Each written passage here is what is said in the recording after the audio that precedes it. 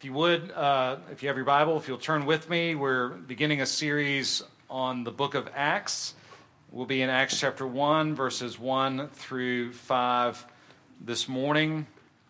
I've always wanted to preach on Acts. I've taught it multiple times, and it's a wonderful book. And it seemed like Easter Sunday was a good Sunday to start the book of Acts because it focuses on the continued work of the risen Lord Jesus. So it's an appropriate Sunday to begin preaching through the book of Acts, even though the narrative starts after the resurrection. Nonetheless, if you're able, would you stand with me as we read from Acts chapter 1, verses 1 through 5.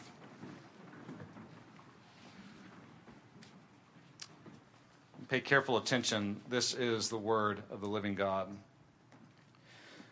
The first account I composed, Theophilus, about all that Jesus began to do and teach until the day when he was taken up to heaven after he had, by the Holy Spirit, given orders to the apostles whom he had chosen. To these he also presented himself alive after his suffering by many convincing proofs, appearing to them over a period of 40 days and speaking of the things concerning the kingdom of God. Gathering them together, he commanded them not to leave Jerusalem, but to wait for what the Father had promised, which, he said, you heard of from me. For John baptized with water, but you will be baptized with the Holy Spirit not many days from now. The grass withers and the flower fades, but the word of our God endures forever. Please be seated as we pray.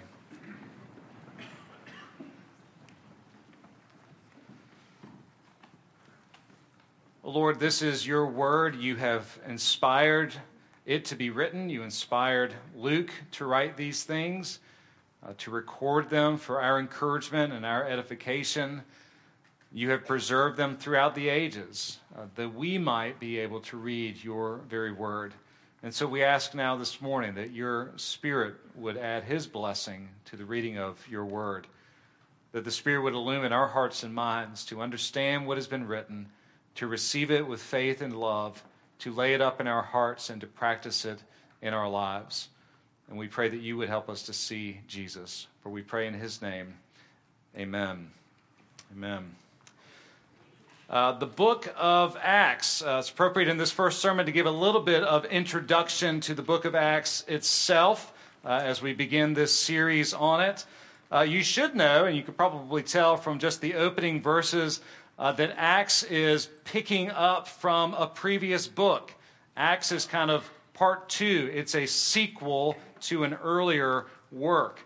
And as you know, with a part two, it's usually good to familiarize yourself with part one before you get into part two. But in this case, we'll just start with part two.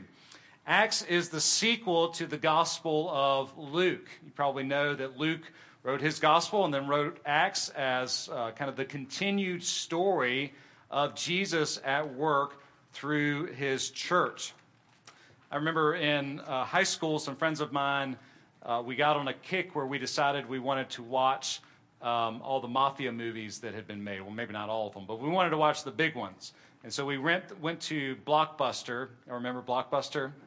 There was one remaining in Alaska, or not Alaska, it was somewhere out west, but I think it's gone now. Blockbuster is no more, but you used to be able to go to a store called Blockbuster and rent these things called video cassettes. Do you remember these? And you had to rewind them or else they'd penalize you for it. So we went to Blockbuster, we rented The Godfather, which was 2 cassettes because it wouldn't all fit on one. We were all excited, came home and stuck the cassette in the VCR, if you remember those, and began to watch this movie, and it was a little bit confusing. We were trying to kind of put together the pieces of this story, and as it came near the end of the cassette that we were watching, the credits started rolling. And we realized that we had put in the second tape first and had not watched the first one. Getting into the book of Acts may feel like you're jumping into part two of this story, and indeed you are. But you're familiar enough with the first part of the gospel story to kind of know what leads up to it. And Luke here in the beginning of Acts points back several times in these preliminary verses, points back to things he's already written. He notes that he is writing to a man named Theophilus, We don't know who Theophilus is. It could be kind of a pseudonym. The name means lover of God, and so it could be kind of a representative name for all Christians. Probably it's a particular individual. Maybe his name is Theophilus. Maybe that's just what Luke is calling him. But either way, it's likely that Luke has written both the Gospel of Luke and the book of Acts to this individual for the purpose of giving Theophilus certainty, assurance. In the Gospel of Luke, he's writing this detailed account of Jesus' life, his ministry, his death, his resurrection, his ascension at the end of Luke's Gospel. He's writing this detailed account of the ministry of Jesus to Theophilus to give him certainty that the gospel is true, that Jesus is who he says he is, that he really did die for sins, that he really did rise again from the dead and ascend back up into heaven. And now he's writing part 2 in the book of Acts to the same individual with a similar purpose, to confirm to Theophilus and to us that the church is the work of Jesus, that the work of Christ continues in and through his people, the church. It's a sequel. It's Luke part 2, if you will. And it's a unique book. It's kind of a hinge book in the New Testament. It's the only book, if you think about it, it's the only book in the New Testament that narrates events after the resurrection of Jesus, after his ascension, rather. It's the only book like it in the New Testament. If we didn't have the book of Acts, we wouldn't know the historical setting for much of Paul's life and his letters. He gives us some details in the letters, but not a whole lot. The book of Acts provides most of the background information that we know about Paul's life and ministry, where he went, what he did there, the churches that he had contact with, why he's writing these letters that form the rest of the New Testament, most of the rest of the New Testament. Acts provides that for us where no other book does. Acts gives us as well a picture of the life and ministry of the early church, from its infancy in Jerusalem to its spread throughout the Roman Empire, as it ends in Acts chapter 28 with Paul in prison in Rome on house arrest, and yet proclaiming the kingdom of God with boldness, even as people are coming to visit him, and he's sharing the good news of the kingdom with them. And so it covers the life and ministry of the early church. It's kind of like looking through a family photo album, if we still have those.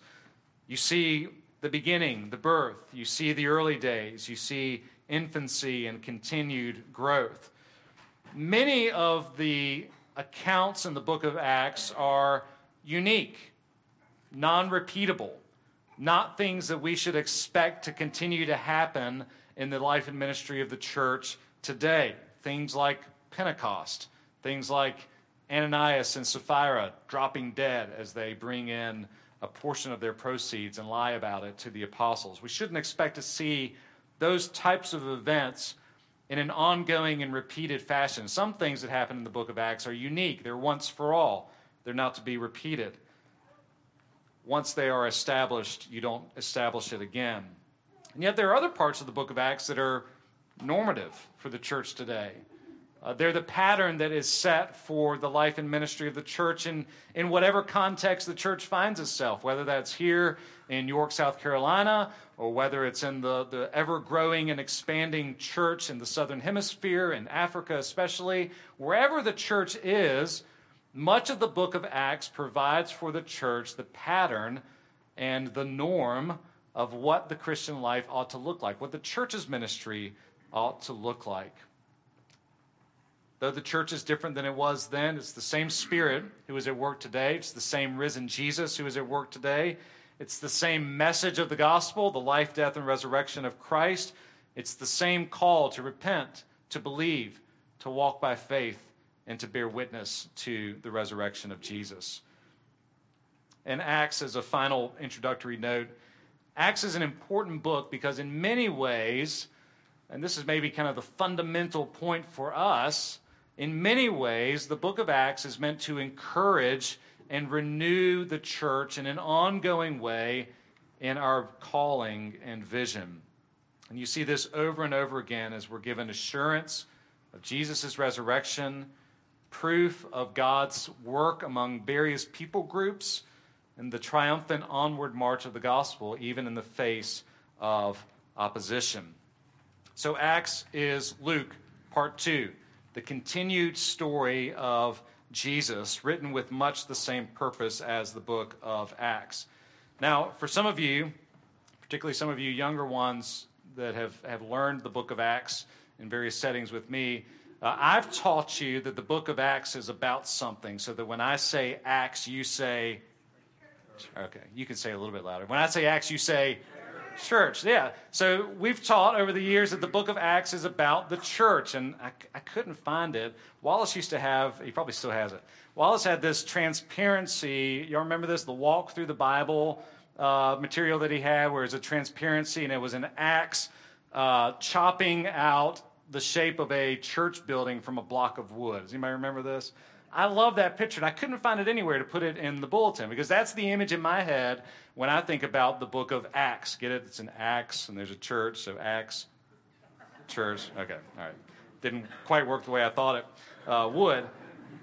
I want to propose to you a slightly different way this morning of thinking about the book of Acts.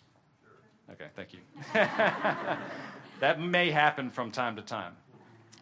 Rather than just simply thinking of the book of Acts as about the church, which it most certainly is about, really the book of Acts, in a major and an important way, is about Jesus building his church. It's not just about the church and what we're to be doing, how we're to be living, the types of stuff we should be occupying ourselves with, though it is about that. It's not about less than that. But at root and fundamentally, the book of Acts is about the risen and ascended, exalted Lord Jesus now continuing his work by the power of his Holy Spirit through his people who have been made witnesses to his resurrection. That's a mouthful, but you can think about it like this. Some authors over the years have suggested that instead of the book being called, probably what you have at the top of your first page of the book of Acts, is it says the Acts of the Apostles. Is that what most of you probably have? Some have suggested that instead of calling it the Acts of the Apostles, which the book itself never describes itself in that way, we should instead call it the Acts of Christ. The Acts of Christ. That the book of Acts is really the continued story of Jesus through his church. The gospel stories, the gospel accounts, Matthew, Mark, Luke, and John, are not, in other words, the end of the story when it comes to Jesus' life and ministry. He continues today the work which he began on earth in a different way, but it's still his work. And so you notice in verse 1, Luke says, he references his gospel, calls it the first account, the first book, first word I composed, Theophilus, about all that Jesus was, all that he began to do and teach, which implies he hasn't stopped. It didn't stop with the resurrection, that there's a part 2 to this story, that the book of Acts continues, and even, we should say, continues today through his church in the present age. The acts of the risen Lord Jesus, by the power of his Holy Spirit, through his people, bearing witness to his resurrection. And so as we go through this book over the course of this next year at least, what we'll see over and over again is that very thing. We'll be brought back time and time again to this pressing reality that Jesus is alive, that he has risen, he has ascended to the right hand of the Father, he has poured out his Spirit upon his church, and he is actively at work now through you, his people, bearing witness to his resurrection, calling people to faith and repentance. And again, we will be finding ourselves asking this question, what is the church? What is the mission that Jesus has given to his church, and how is he now at work carrying out that mission through us? As we begin to look at these verses largely deal with preparation. Jesus is preparing his church for his ongoing ministry through them. And so you notice Luke goes from addressing Theophilus in verses 1 and 2 to describing what Jesus did in the 40 days between his resurrection and his ascension back up into heaven prior to the outpouring of the Holy Spirit at Pentecost. And I just want to point out two things that Jesus does to prepare his church for ongoing ministry as his people. Number one, he testifies to his resurrection. He testifies to his resurrection in verse 3. Luke says, to these, referring to the apostles whom he had chosen, to these also he presented himself alive after his suffering, his death, by many convincing proofs, appearing to them over a period of 40 days and speaking of the things concerning the kingdom of God. Notice Luke's emphasis here. What did Jesus do in those 40 days among his disciples? He convinced them that he was alive. You remember the story of Thomas at the end of John's gospel. Jesus has risen from the dead. He has appeared to some, not all, but some of his disciples on that first resurrection day, but Thomas was not there. Thomas shows up after Jesus has left, and they're all amazed that Jesus has risen from the dead. Even though he told them he was going to die, he was going to rise again, they were a little bit slow to grab hold of what that meant and to believe it. But there he was. He showed up in their midst, alive from the dead. And then he goes away. He departs from them. Thomas comes in a little bit later, the Apostle Thomas, and they start telling him, we've seen Jesus. You remember what Thomas says? He's a little skeptical. Right? We call him Doubting Thomas, which we should cut him a break because he believed after that. But he's got this name now, Doubting Thomas, because he doubted. He was skeptical that Jesus rose from the dead. And so you remember what Thomas said. All right, show me the proof. I want to see the scars in his hands. I want to see the scars in his feet. I want to touch his side where they pierced him with the spear. So a week goes by, the next first day of the week, Jesus again appears to his disciples, and guess who's there this time? Providentially, Thomas is with the disciples this time, and Jesus goes up to Thomas directly, and he says to him, see, look, put your finger here, touch my wounds, touch my side, you'll see the wounds from the spear. Stop being unbelieving and now believe. He had to convince them. Through many convincing proofs, he demonstrated to them that he was alive. You'd think it would have been just enough for Jesus to show up and say, hey, it's me. I'm here. But he had to convince them. This was not normal. This was unique. This has only happened once to Jesus in this way.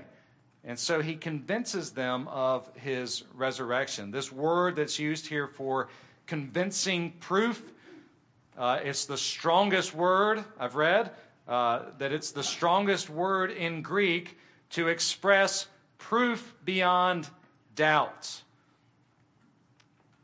In other words, this is not just a story that we tell ourselves to make ourselves feel better. It's not just some ancient tradition that compels us to get up, some of you, at 4 a.m. and cook a big breakfast for a bunch of people so that we can all gather together and fill our bellies around the table and feel good about ourselves. It's not some ancient story that we don't really believe, but we feel like it's part of our tradition, and so we have to kind of continue thinking that it's important in some way. It's not legend, it's not myth, it's not made up. Jesus really rose from the dead. He really died and was buried in a tomb, a borrowed tomb, and really rose again on the third day, on that first resurrection day, that first Lord's Day. Which means that if that's true, everything changes. Everything changes with regard to your sin and your relationship to God. It means that there's hope for all because Jesus is alive from the dead. He has conquered the greatest enemy that we have, our sin and separation from God, the death that is the result of sin. Jesus has conquered it by dying in our place and really rising from the dead, and then showing up to his disciples and convincing them that he really rose from the dead. It's not just a story we tell ourselves. It happened.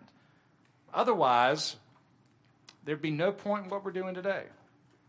Really, there'd be no point to everything that we do if Christ had not risen from the dead. We'd still be stuck in our sin. We'd still be searching for meaning, for hope in life. But Jesus is risen from the dead. He convinced his disciples through many convincing proofs. You can read about in Paul's letter to the Corinthians, chapter 15. He talks about Jesus appeared to these guys. He appeared to these guys. He appeared to 500 people at one time. That doesn't happen if it's not real. There's no such thing as a mass hallucination where everybody sees the same thing at the same time. Do you know what they call that? Not hallucination. Reality. Christ rose. There were people alive when Paul wrote that to the Corinthians who would have been at that 500-man event, who saw Jesus risen from the dead, who could have stood up, if it wasn't true, who could have stood up and said, wait a minute, I was there, I didn't see anything. But they didn't, because he really rose from the dead. Through many convincing proofs, he testified to his resurrection from the dead. Now, why was he doing this? Not just to confirm to them that he was risen from the dead, that's at the heart of it. He was testifying to them of his resurrection, convincing them through many convincing proofs that he really rose from the dead, because they had a mission to do. And that mission was not about them. It was not about their brand or their popularity or about anything that they contributed. Their mission as the church, as the people of God, all focused on their being witnesses to the resurrection of Jesus Christ. We'll talk about that next week as we get into the next section, where Jesus says, you will be my witnesses. But in order to be a witness, they have to know it. They have to experience it. They have to see it. They have to be convinced that Christ has risen from the dead. So he testifies to his resurrection, teaching them about the kingdom of God, so that they can go forth from there and give testimony that Christ has risen from the dead. The same is true for us today. You, I'm guessing, have not seen Jesus in the flesh. If you have, you can talk to me later about that, but I'm pretty sure none of you have. But if you are in Christ, you've been raised with him, as the choir sang earlier. If you have faith in the Lord Jesus Christ, then you have experienced that movement from death to life that is characteristic of resurrection. Movement from being dead in sin to being alive with Christ and being raised with him and seated with him in the heavenly places. You have not seen him in the flesh, but you don't need to. You have his testimony in the written word of God, and you have, if you're in Christ, the experience that confirms what has been written in the scriptures, that Christ really is alive, and he really brings people dead in sin alive and forgives them and makes them new creatures in Christ. You have experienced his resurrection and also, therefore, can testify to its reality. Jesus prepares his church for ongoing ministry by testifying to his resurrection, first to his disciples, as he convinced them in many ways by many convincing proofs that he was alive, and then to us as we receive that good news handed down throughout the ages that Christ died, Christ is risen, Christ will indeed come again. But notice also, he doesn't just testify to his resurrection, to this objective fact of history. He also promises his Holy Spirit. Look with me at verse 4. Gathering them together, he commanded them not to leave Jerusalem, but to wait for what the Father had promised, which he said, you heard of from me. For John baptized with water, but you will be baptized with the Holy Spirit not many days from now. Jesus reminds them of his promise, which you can read in Luke 24, verse 49, or in John 14 and 15, that he was going to send the Holy Spirit. In John's gospel, the Holy Spirit is called another helper. The Spirit has been with Jesus from his birth, even before that. The Holy Spirit wove together the body of Jesus in the womb of the Virgin Mary. The Holy Spirit has been Jesus' constant companion throughout his entire ministry. He is the ultimate witness to the resurrection of Jesus Christ. And Jesus says he's going to give his disciples his Holy Spirit so that they can carry out this mission of bearing witness to his resurrection. And notice he tells them to wait.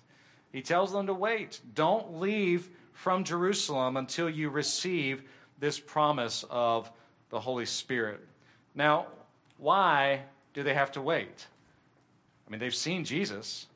They've eaten fish grilled on the beach with him.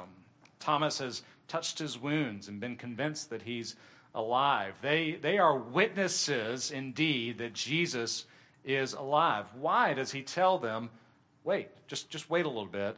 I mean, if you experience that, wouldn't you just be bursting? Wouldn't you be barely able to contain this news that Jesus who died is risen, and you want to go out and you want to tell everybody? But Jesus tells them, wait, don't do anything until you receive the promise of the Holy Spirit. Why does he tell them this? He tells them this because they don't just need facts. That's good. You need that. They don't just need facts. They need power. They are being entrusted, the church has been entrusted with a mission that we can't carry out in our own strength and power. We need the power of God at work in God's people in order to effectively bear witness to his resurrection, to call people to faith and repentance. And as we go through the book of Acts, you'll see the Holy Spirit is all over the place. He's going ahead of the disciples and of others who are traveling and spreading the word.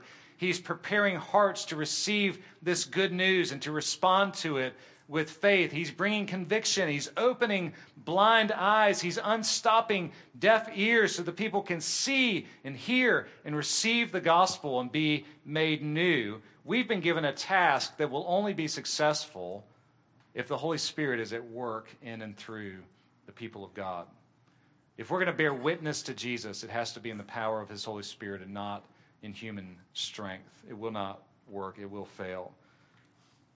You see, the church is not simply to be going about its business, being busy, doing churchly things, filling our schedule with things that seem important and feel like they're necessary and maybe feel like we've got to do these things because this is what the church does. The church has been given a very specific task of bearing witness to the gospel, testifying to the resurrection, proclaiming the good news to all nations, making disciples of Jesus. And we cannot accomplish that on our own, but only by the Holy Spirit. Jesus tells them to wait because they need the Holy Spirit in order to do the mission that he has given them, which echoes back to Matthew's gospel and the way it ends when Christ entrusts his church with the Great Commission. Tells them, while going, make disciples of all nations, baptizing, teaching, etc. But he gives them a promise with that commandment, with that commission. I will be with you always. Well, he's in heaven, isn't he? Jesus has ascended back up into heaven. How is he with us? Acts tells us he's with us by his Spirit. He has sent the Spirit to be his witness to us so that we might be witness to the world. Now that he has gone, his Spirit comes to continue the work that Jesus began and to apply the work that he accomplished in his cross and resurrection. Jesus continues to build his church by the power of his Spirit through our bearing witness to his resurrection. And so he prepares his disciples here by convincing them of his resurrection and by promising his Holy Spirit. So what does this mean for us today, in addition to some of the things we've already noted? What does this mean for us today? Three things, very briefly. This should give us focus. This should give us focus in who we are as the people of God, who we are as the church of Jesus Christ, and what we are to be about. Who are we as the church? What is our mission? As we see in the book of Acts, the church moves out from Jerusalem and mainly Jewish hearers all the way across the Roman Empire to becoming a multi-ethnic gathering of people who believe in Jesus. And in that, we see the church's mission being carried out, that we are the people of Christ who bear witness to the resurrection of Christ through worship, through evangelism, through Christian fellowship and community, so that the world might see the good news of Jesus at work in us as we bear witness to who he is and what he has done. So it gives us a focus in who we are and what we are about. We are the people of Jesus bearing witness to his resurrection. It also should give us not only a focus, but give us confidence. It should give us confidence. If the book of Acts is more appropriately titled The Acts of Christ by his power through his people, then we can rest assured that the work that's given to the church is not primarily our work. It's not about us. It's about him. It's about Jesus. It's his work through us. And that should give us confidence that it's not our power, it's not our attractiveness, it's not our ability, it's Jesus' power. It's the beauty and the attractiveness of Jesus that is at work in his church. That's what we're proclaiming. That's what we want people to see, to know, and to believe. That it's not a message primarily about us or about what we ought to be doing. It's primarily a message about who Jesus is and what he has already done for us. His life, perfectly obedient to the Father, counting for us as perfect righteousness. His death, giving himself as a sacrifice on the cross to pay for the penalty of our sins, to remove from our shoulders the very wrath of God that we deserve, and to restore us to his loving favor. His resurrection, confirming that his work was accomplished and accepted on the cross, and that he has broken the back of death, never to die again, and gives us the hope of eternal life. It's about what he has accomplished in his life, his death, and resurrection, which ought to give us confidence. We have a focus, we have confidence, and then finally, we can rejoice. We can rejoice. We're reading about the disciples pre-Pentecost, before the Holy Spirit has been poured out upon them to give them this amazing confidence to go forth with the gospel. And we stand on the other side of that. We can rejoice that we stand on this side of the outpouring of the Holy Spirit, that what they were waiting for in these verses, we have indeed received. For all those who are in Christ Jesus have the Spirit in them. And so may we remember who we are as his church. May we remember his mission that he has entrusted to us to bear witness to his resurrection. And may we remember that we can do that in confidence because he has given his Holy Spirit as the power by which we testify to his resurrection from the dead. Would you pray with me?